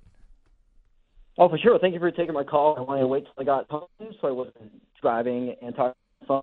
First, man, another years of negativity on Pettersson, I don't know if I can take it. You guys are shoving coal in the back of the train, man. I'm feasting on duck over here. Come on. One thing I got to say, so I've been in LA, I've been to 5 games so far. They won all of them. I don't want to get into the record when I watched them at Rogers Arena. Next thing is, sure, Pettersson falls down, but he always gets up again, guys. Come on. And Höglander, he's been my favorite player, just totally inspirational. I'm so glad he's still there. Just his tenacity, watching him, just amazing. And seeing them now, just the structure they're playing with is just fantastic. And Quinn Hughes, this guy's like anytime, he just so easily defends and takes the puck away. It's just like magic. I don't have a lot in terms of negativity or anything like that, but one thing I want to ask is, you guys, last time we did the playoffs, you did those post games to 1 a.m. Are we going to do those again? The unlimited post game shows. Hey, Uriah, thanks for the phone call. Appreciate the positivity as well. I don't know if we have a full announcement on our plans. No, we don't have a full announcement yet. I can tell you, though, we're not going to be doing the unlimited. I mean, I'm not going to be doing the unlimited. Sat and I will not be doing the unlimited. I can't say for certain that we wouldn't have a post show. Yeah. So there might be content. We're just not sure yet. Okay, so what I can tell you is we will most likely go a bit longer on the post-game show. Like, we're probably going to do... We will have extended shows, yes. Yeah, so now what we're going to do is really do it depending on, number one, how it's going, the post-game show, because we're going late into the night anyways. So we'll probably do more than 2 hours on the post-game show. It'll be dependent on the game, the reaction, and how things are going. If the Canucks, let's say, win a series, we might be here late into the evening, and we'll be here having fun and talking about it. It's not going to be every show unlimited, though. You won't be short on content. We promise you that. We wouldn't leave you in the lurch here. No, we'll give you plenty of content. Like, even now on the post-game show, we'll go an extra 10, 15 minutes. Oftentimes, when IMAC is like waxing poetic, like and so people know we're supposed to break, spinning some yarns. So at the end of the show, we're supposed to break at like 24, 23. We're supposed to get out. That's the number, and we stay to like 30, 35 often. Yeah. And it drives the producers crazy because they don't get paid to stay extra. So that's what we do, though. We have to, we give the people what they want. We bring the content. Eddie's making that 11.6, man. He's just earning every bit. Pennies. Pennies. Chris and Duncan. Duh, boys. Of course they're toothless. They're ducks. Yeah, that's good. That's a good point. Good point. All right, not big. Not big teeth. All right. Keep your thoughts coming into our text inbox, 650-650. There's some questions we are going to hit, and we'll get to those coming up in a few moments. But let's get to some player audio post-game. The man who scored the game-winning goal was Connor Garland in a 2-1 win over the Anaheim Ducks. And here he is talking to Kate Pettersson after the game. Felt like you played with a sense of urgency, especially from the start. What stood out to you? It's a tight game. Obviously, it's hard to win in this league, and we kind of grinded it out all the way to the end. It was a good third period by us. Didn't give much. Even 6-on-5, kind of shots from the outside. So Casey held in, though. Did a great job for us tonight. What was the difference in terms of the way you were able to protect the lead? You mentioned grinding it out there in the third. Just playing into our structure. We play the same way if we're up or down. So, it was a good job tonight for us doing that, not sitting on our heels. Our team that's had a lot of comebacks this season, so we knew they were going to have a good third. But we felt if we played our structure that we wouldn't give them much. Starting a 3-game road trip, what's the significance of getting the win and starting on a high note like this? Well, obviously, some big divisional teams coming up. So obviously to get a win here tonight's huge. LA beat us pretty good, so we'll be ready for that game. But tomorrow just get our rest, travel day, and enjoy California. Thanks. Congrats. Thank you. That is Connor Garland after the 2-1 victory over the Anaheim Ducks. The over on LA beat us pretty good. Cash is fairly easy there. He says it twice. Yeah, no. Do you think they're focused on LA? They might be somewhat focused on the LA Kings. And somebody texted in earlier and said the Canucks played the way LA played them the other night in the first 2 periods, kind of keeping things really to the outside, not letting them really get to the net and creating enough scoring chances. And I think that was a pretty good comparison. Now, obviously, there's a huge degree of difficulty difference between the two squads, the Ducks versus the LA Kings and everything like that. But to the texter's point, they looked more like the Kings versus the Canucks. And I think that's actually not a bad comparison because I didn't think the Canucks were overwhelming, but they played clean. They created more than Anaheim did. They weren't dominant. Like, this wasn't – I want to look at this and say, if this is the Canucks' best performance, like, for instance, you and I were kind of scoffing a bit that Drew Doughty referred to that as their best game. A couple of Kings players said that it was, like, their best 60. Yeah, and I didn't think the Canucks were good or anything. I thought L.A. was better. But I'm like, if that's your best 60, like, you got to – you may not be as good as you think you are, right? Mm-hmm. The Canucks tonight, if this was your best 60, you're probably not as good as you think you were, but none of us look at it as your best 60, They've had at least at least 30 performances better than this. Yeah, at least they've had better performances and losses. Yeah, to be fair. I mean, for instance, I thought one of their best games they played this year was the overtime loss against the Rangers on home ice. They played a fantastic game earlier. It was one of their best games, and they ended up losing that one. They've played good games and lost. That was back in October, right? Yeah, I mean, so they've had good games and lost. But I did think that tonight they did enough to win. Their staples and all that was good. It's not one you hang up and say, hey, like, this is the one we want to point to, but hopefully it's a step in the right direction. We were hopeful that after that game where they came back and beat the Boston Bruins that, okay, maybe this is a launching off point. The next game against the Penguins, I mean, for the first half, they were fantastic and then just kind of stopped playing and they lose in overtime and a dud against the LA Kings. Can this be the upswing again?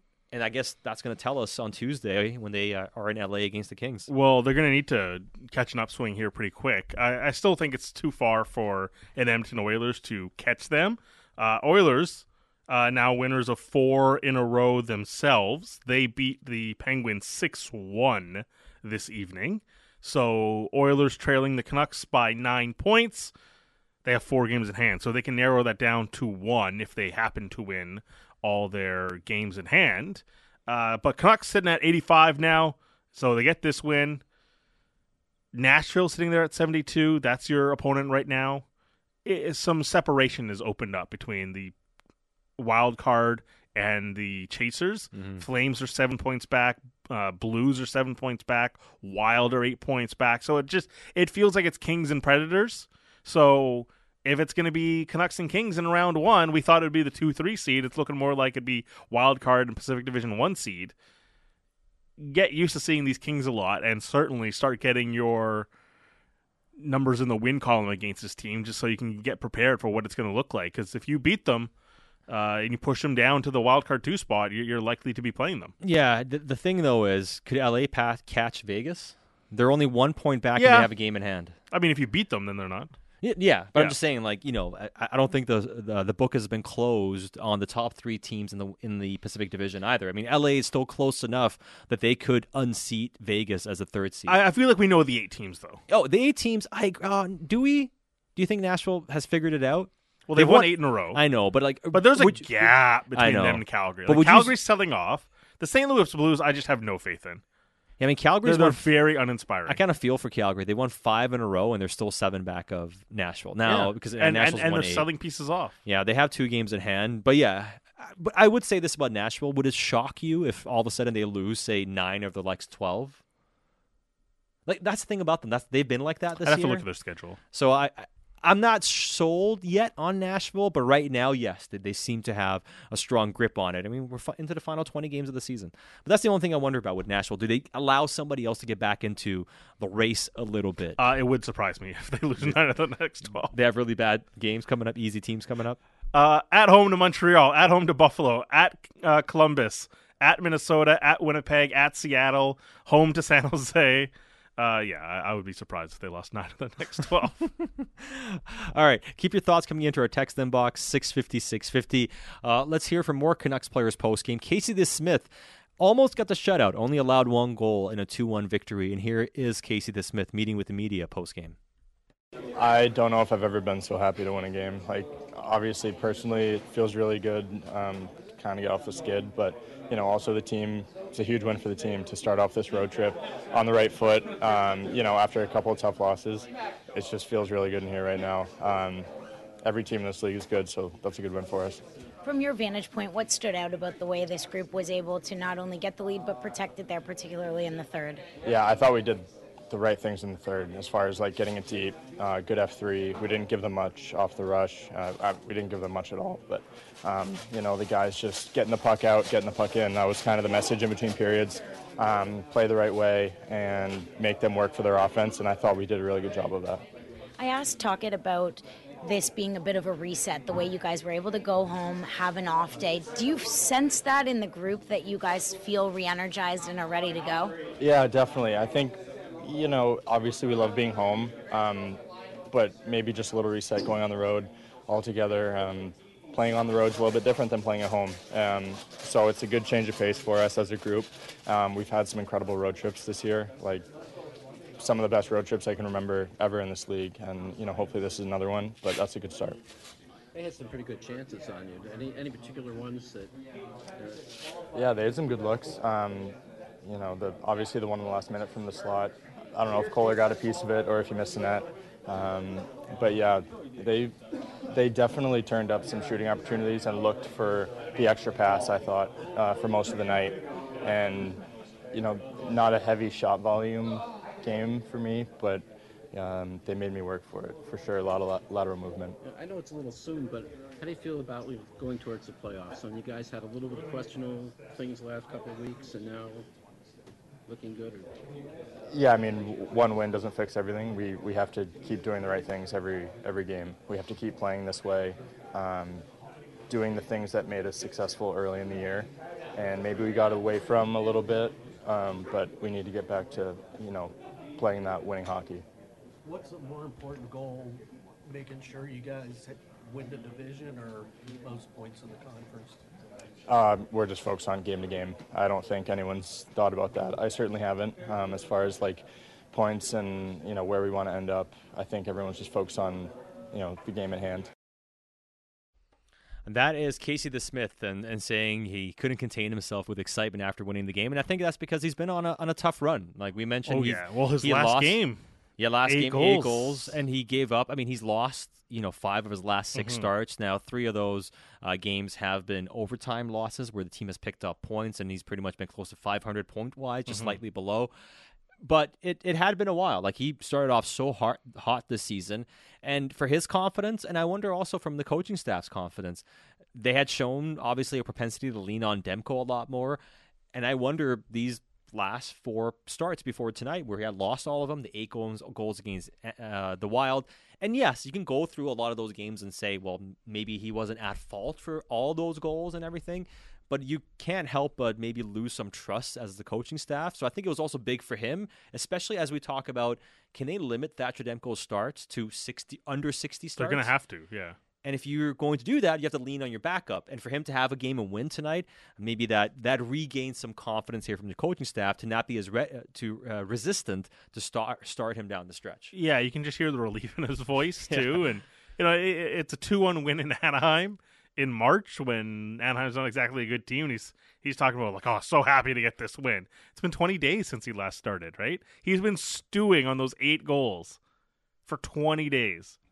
That must be tough. Yeah. And again, I would argue all but one of those against Minnesota weren't on him. Not all of them. I mean, in the Minnesota game, I would say all but one. The Minnesota goals? Yeah. Like maybe one against Joel Eriksson Ek he should have, but a lot is like off your own defender's There's skate, some really bad 5-on-3s. It's a lot of bad luck in that game. And so you think it's like, hey, it wasn't totally on me, and I'm not getting. But you still give up 8 trust. goals. No, no, absolutely. Like right? mentally, you're still like, but you still give up 8, Yeah. and you're just fighting. Just like I got to get another chance.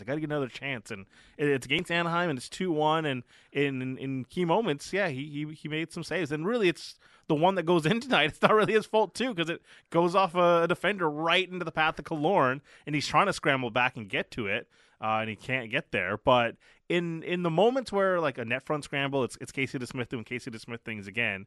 It looks hectic, and he almost creates some of the sporadicness where he really charges out. He really tries to get close to the puck, and it looks dangerous at times, to be honest. But he seems to make it work for his style. Yeah, no, I never referred to him as a wall this game, and not just because he was making saves, but the weakest part of his game is his rebound control, I'd say, because he punches a lot of stuff out. But if your defensemen are boxing out, they're on top of things, not letting guys sneak in back door, you're going to be able to handle that. And there was some of that tonight. So give the defense credit, too. I mean, I thought they did a good job of not letting Anaheim get inside too much in this game, and that's something that helped them, too. There was a moment in the second period, I want to say, off of a face-off. Yeah, Vetrano gets a tip, and it rebounds right there. And Quinn Hughes is the one to collect the rebound and just calmly skates it out of danger behind the net, slides it back to Juleson. Juleson mishandles it and goes right back to Casey DeSmith. But Quinn Hughes, like in a moment where we see Quinn Hughes, again, on a loose puck, just calms it down, able to negotiate the high-traffic area and get it into space. He was one of many doing that for the Canucks tonight. Yeah, no, you're absolutely right about that. Quinn Hughes, strong game from him on the back end tonight. A lot of reaction on the text inbox, 650. Kevin from North Van, how much more value has Lindholm brought than Kuzmenko? Honest question, just a bit underwhelmed. Now, we are going to get to the phone boards again in a second here, so we'll answer this a bit more when we get to the other side, too, because we are going to talk to Ian McIntyre. But quickly on Lindholm, I thought him and Garland defensively, they had some moments or whatever. But yes, Garland on the forecheck. Yeah, and they had some moments where they were good together. But I do agree, so far, we haven't seen the intended impact of Elias Lindholm. Okay, but what was the intended impact? Well, I mean, to make more of an overall difference than what he's done so far. Like, to be good defensively, But was there a has specific been. role? Well, I think the role was to get him to play with Pettersson initially, and that hasn't worked out. That was the idea. That's where they started it at. And then it went to Pettersson, Millard, then back to Pettersson. Now he's on his own line. So that was kind of what they were hoping to do, see if he can play with Pettersson. And now this new role, third line role, still just feels imperfect. And he made an odd play in the final sequence. Ultimately doesn't end up costing them. Yeah. I still have my hesitations. And the thing is, it's weird because I really like the player. He does a lot of smart things. And yet,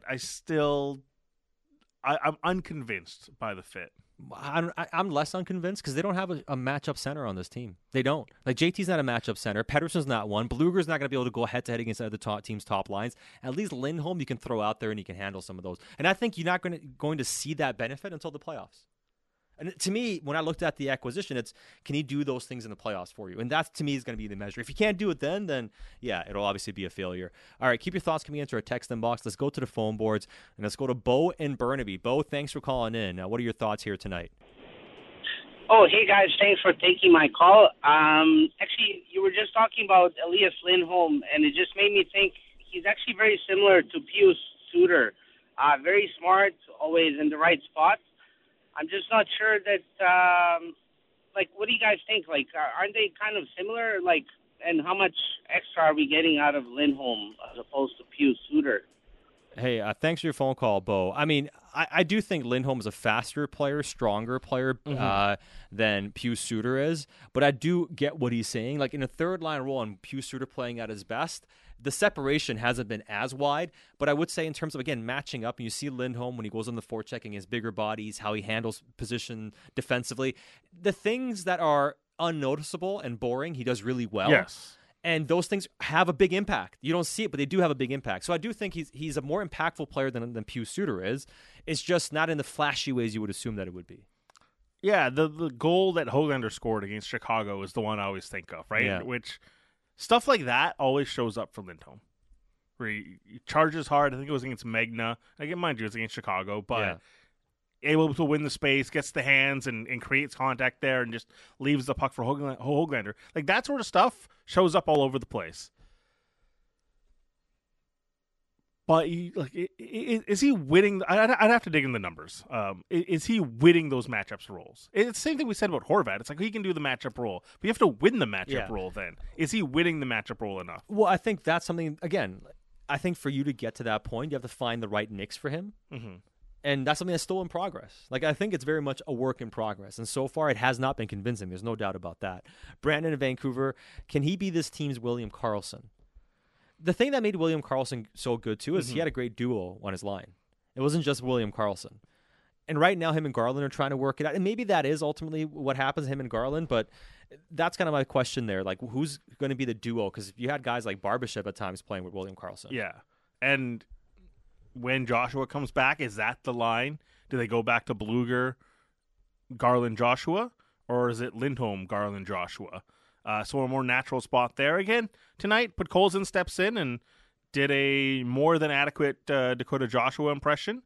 And tonight I was more impressed with Garland and Podkolzin than I was Elias Lindholm. But someone's got to be there to be the safety net of it all. So I guess in that regard, you can give Lindholm some credit for it, but it feels like we're stretching at that stage because it's a big price and it's a premium player. Like when Teddy Bluger is the safety net, you can say, okay, like you're getting paid a certain amount and the expectation is different. For me, for Lindholm, I'm expecting more. This text says Rutherford has traded and moved a player that didn't fit in the same season. Would you guys move Lindholm for Gensel is the question. It's not happening. That's the thing. I mean, why would Pittsburgh trade take UFA Lindholm for UFA? It just doesn't make any sense. In theory, I mean, again, like I'm a big fan of Gensel's game if you can bring him in, but that's just something that I don't think is realistic. That type of exchange between those two players. All right, keep your thoughts coming into our text inbox, 650-650.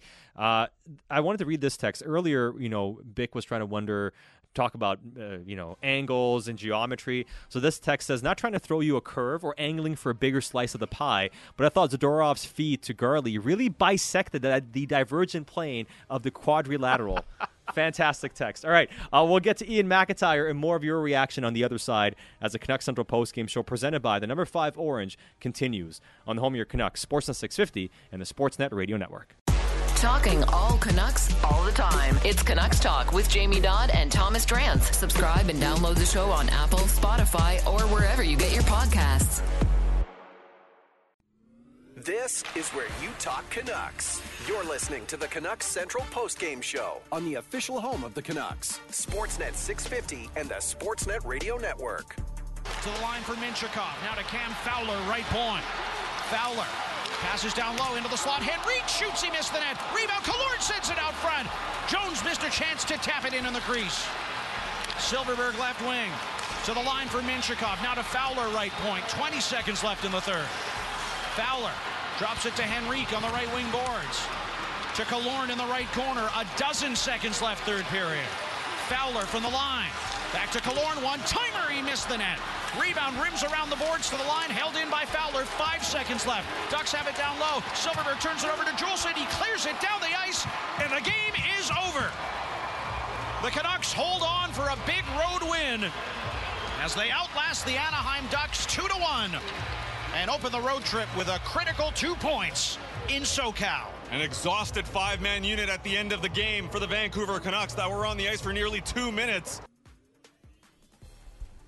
Canucks hold on to win 2-1 over the Anaheim Ducks, and this is the Canucks Central postgame show presented by the number 5 Orange. Satyar Shah with Bick Nazar. We are going to be joined by Ian McIntyre coming up in a few moments' time, but you heard the call coming in. Those were the dying seconds of the third period, and we were watching in bewilderment as the Anaheim Ducks were just keeping the puck to the outside. The one shot attempt was the Kaloran shot, which was blocked. Everything else was just trying to pass it. Like I honestly was. Well, Henrique had the bumper shot. Yeah, right. Okay, that's the one. So, but it so the last the 2 minutes were like 2 shots. It was pretty remarkable watching that. Hey, a shot per minute. That's yeah. If you shoot 1 per minute, that's 60 shots. Okay, all right, 60 shot attempts, not bad. All right, you'll take it, I guess. But it was quite the hockey game. It wasn't the most exciting, exhilarating hockey game. It was a grinded out. It very much was a grinded out hockey game. And Rick Tocchet seemed thrilled about it. That they played in this style of game. I know. There's a person who's been texting in a lot saying Connor Garland is delusional if he thinks the Canucks are playing to their carved-in-stone structure. Connor needs to watch the games at the beginning of the season. But the coach as well said a lot of the same things Connor Garland said in terms of their identity. And I think this wasn't a game where Anaheim was also kind of playing at this high level and skating fast where you had to meet them through the neutral zone a lot. Certainly not. So it wasn't a lot of that. And I thought the Canucks were winning most of the puck battles anyways. It wasn't this overwhelming performance. They didn't play with the get up of facing, a big contender and going heavy against them or anything. But in terms of their staples, which is be in the right position, quick line changes, get in on the forecheck, stay solid defensively, box out, win along the boards, chip a body, don't let guys go through you easily. They did all those things tonight. And yes, it wasn't the most beautiful performance, but if you do play to your tenets the way the Canucks did, the coach is going to be happy, and that's why he was giving the guys credit after the game. 2 points is beautiful. It's positive, isn't it? You'll 2 take points. 2 points. Yeah, again. Not every night is Picasso, but 2 points. Well, and the Canucks, it's like being at the Louvre. Well, you need the 2. I mean, because right now, the Edmonton Oilers won 6-1 over the Penguins. Just absolutely lambasted the Penguins, right? Nice word. They're 9 points back of the Canucks, and they have 4 games in hand.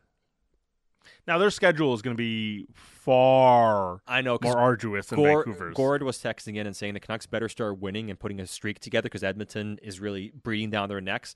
It might be very difficult for Edmonton, too, just from a schedule standpoint and how many games they have left this season. But I will say they're already in the thick of that, and they're on a 4-game winning streak. So they're making hay right now. And the longer they keep winning, the more the Canucks have to win to ensure they finish first in the division.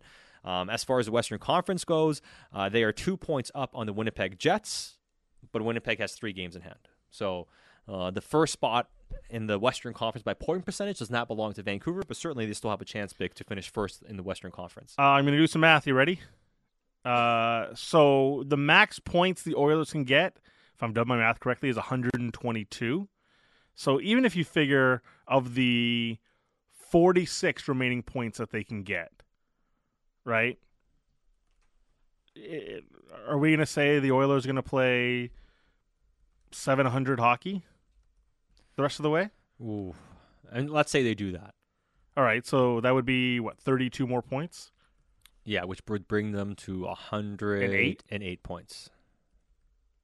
Our math, 104. 104? No, wait. Yeah, sorry, 108. 108! We got the math right the first time. Oh, all right. We got it right the first time. You're playing with, you're on thin ice here, Vic. Yes, it's 108 points. Okay. So the Canucks then need 23 more points. Yes. So it's like, that's doable. 23 more points, so that would mean... Can 19 they win games? Yeah, 19. Going to go 12 and 7 is actually a pretty big percentage. It's not easy to do. That would get you 24. So if Edmonton goes 700, you kind of have to win 12 out of your next 19. Yeah. Which isn't easy. No, but it's doable. It's doable, yeah. We'll see if Edmonton actually has a 700 win percentage the rest of the way. But Vancouver certainly has to start stringing wins together, coming off a 6-loss and 7-game stretch. Big one here tonight. And the game in LA, to me, the big one is coming up tomorrow. You have Vegas as well before this road trip ends. But considering how they played against the LA Kings, I kind of want to see a complete performance against them. And I want to see the energy. I would imagine you'll get a significantly improved performance than what we saw last Thursday. Because last Thursday, they made so many I was going to say egregious. I'll say egregious because Rick Tocchet used this. Yeah, so used it as well. Egregious mistakes last Thursday. This text says, Picasso's look like a child painted them. The saying should be, not every game is a Rembrandt. Each in the eye of the beholder. Yeah, I suppose. All right. That melting clock, is that not Picasso? Listen, I'm not a big, art history guy. That's not really my area of expertise. No, that's Dali, isn't it? Is it? Okay. Salvador Dali. All right, let's go to the Dispatch Plumbing, Heating, and Air Conditioning hotline. The first call, the only call, to bring in the man we call the triple threat. He's live on location. You watch them on TV. You read him on digital. And live from Anaheim, you hear him on radio. He is Ian McIntyre. Long-time listener, first-time caller. And Sat, you undersell yourself. Renaissance man, one of the most interesting men on planet Earth. I'm sure you know a lot more about art history than you're letting on. Well, maybe slightly more, but I'm not going to act like I'm an expert at it or anything. All right. Okay. By the way, well, Ian, you got no future in media unless you act. Unless you talk about things you don't really know, but talk about them with authority. What's the saying you often say? Often in error, but never in doubt? Yes, often in error, seldom in doubt. Yeah, that's very good. For those people who are blessed with such conviction, they're never wrong about anything, except when they're wrong about everything, but they never admit that they're wrong about anything. Never wrong, only early. Yeah, I'm just thinking about this now as I speak, but probably the most horrific example is Donald Trump. And now that I've associated with that saying, I don't know that I'll ever use it again. Oh, yeah, our text inbox we're gonna hear about that one for sure, Ian. All right, I apologize. No, I don't care. It's fine. What was it's all material for talk radio. There we go. Actually, I was gonna ask. We always call you, so technically, if you called us, you would be a first-time caller. Oh, that's true. Yeah, that's true. Semantics. Yeah, but they're facts. Well, Eddie is so good at hooking us up over the phone that I never have to call. But there have been times where I'm trying to think why this would have been, but lots of times like the calls drop, and then I had to phone back in, and I didn't have the direct number. I had like a office number, so I'd get a recording, and then I'd look through my calls again and find the right number. This is much better this way. All right, so tonight, Canucks win. The term that the very players observant. I think Vic was looking at thoughts. Vic was looking at me, and I was like, "No, you're up."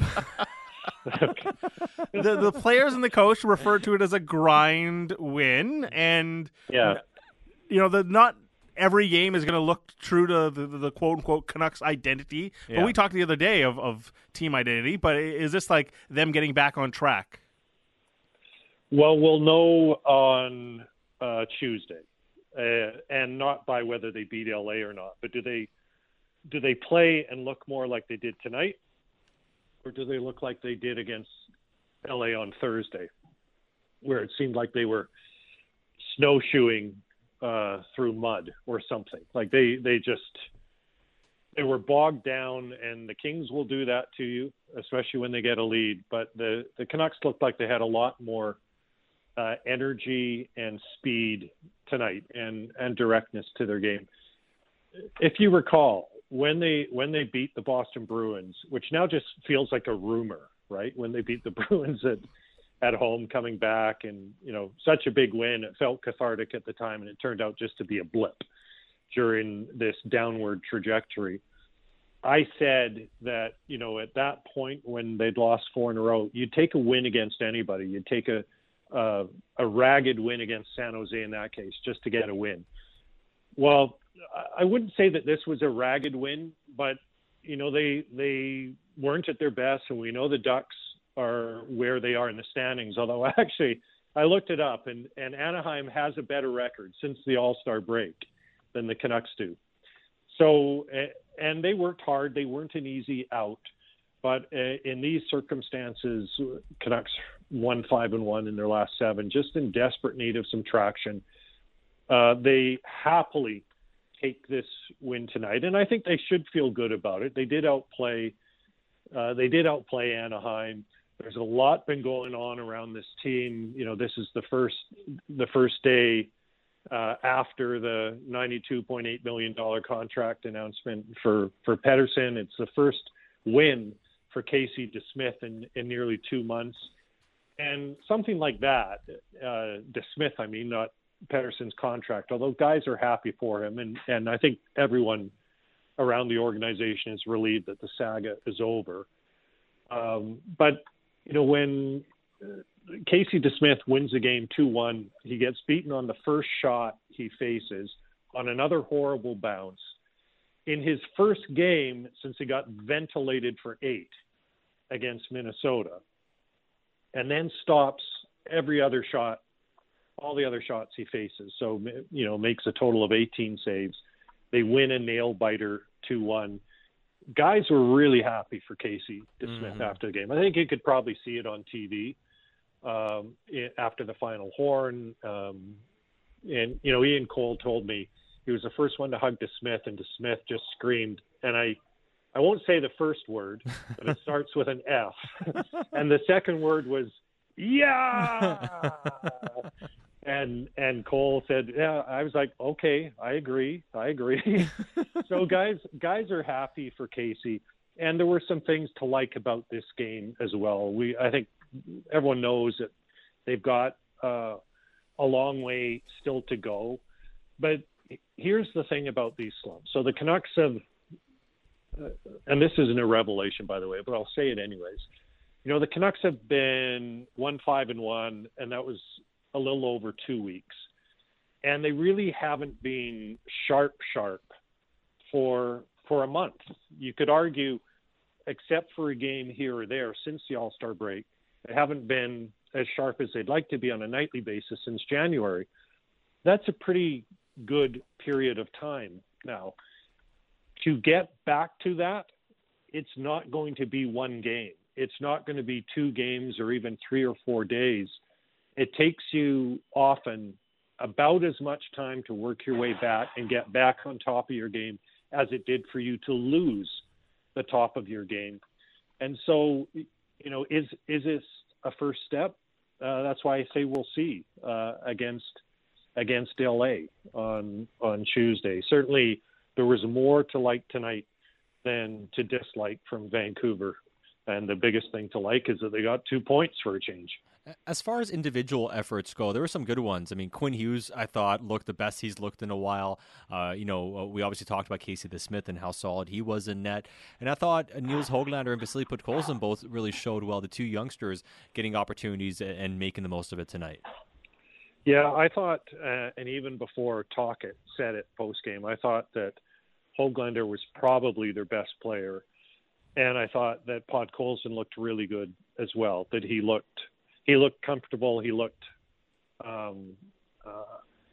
certainly not in over his head. He seemed to be doing the right things. Now, keep in mind, we were saying, or at least I was saying, the exact same thing about Baines, when he came up, how he didn't look in over his head. So, you don't know about, sustainability, but it was a good start. It was a good start for Vasily.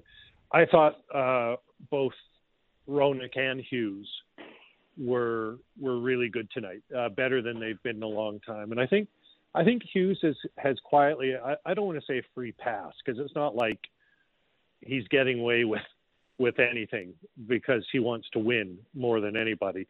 But, with all the attention recently on Pettersson, and there's obviously other guys that have struggled. Lindholm comes to mind. Mikheyev, it feels like he's never going to score another goal in the NHL right now. I think with a lot of the stuff going on, it maybe there hasn't been as much attention on Quinn Hughes not playing as well as he's capable of playing. Certainly not playing at the level that he was playing for most of this season, the last couple of weeks. And I think that's a factor with many players, especially really good young players, of trying to do too much.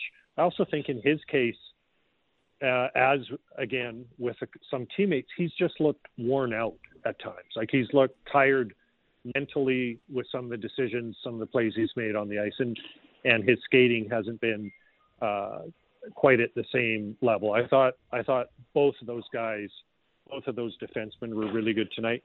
I thought the Canucks defense generally, I thought Juleson was good tonight in knowing when to be physical and when not to be. I thought Zadorov had a strong game, which, they need. With now Myers out of the lineup and Soucy not yet back, those are two really big, experienced players that this defense is missing now. So I thought the defense was good. And I guess I would agree again with Tocchet's assessment where, they win this game and it's not like they had these superstar efforts or anybody had a brilliant night, but they just had a lot of guys grinding, a lot of guys doing the things you need to do to win a 2-1 game. So, that's all positive stuff. You would think in a game like that, where we get to use the grind word, that someone like Ilya Mikheyev, would potentially shine. And I thought it was okay. The fans and texters don't necessarily agree, but with the new look lines and everything like that, how do you think he fared with Miller and Besser? Well, I thought he was skating fine. He had trying to think exactly when it was,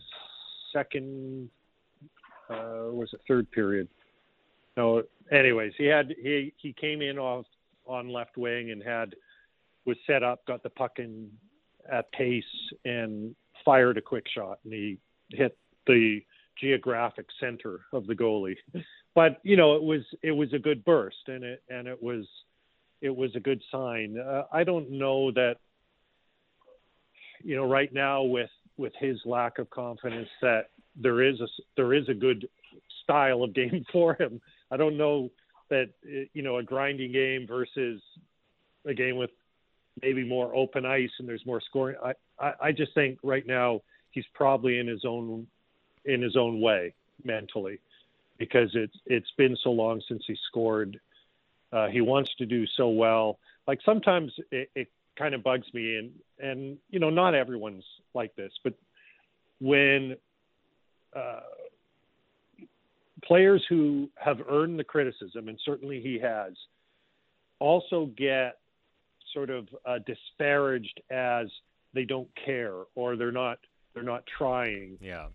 Because if you recall, this was a guy who was literally close to tears last year when they took him out of the lineup, when they finally shut him down in that game in late January, and he came out and talked.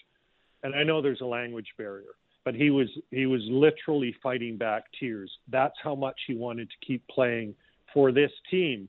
And at that stage, there was almost nothing to play for, and yet Ilya Mikheyev still didn't want to come out of the lineup.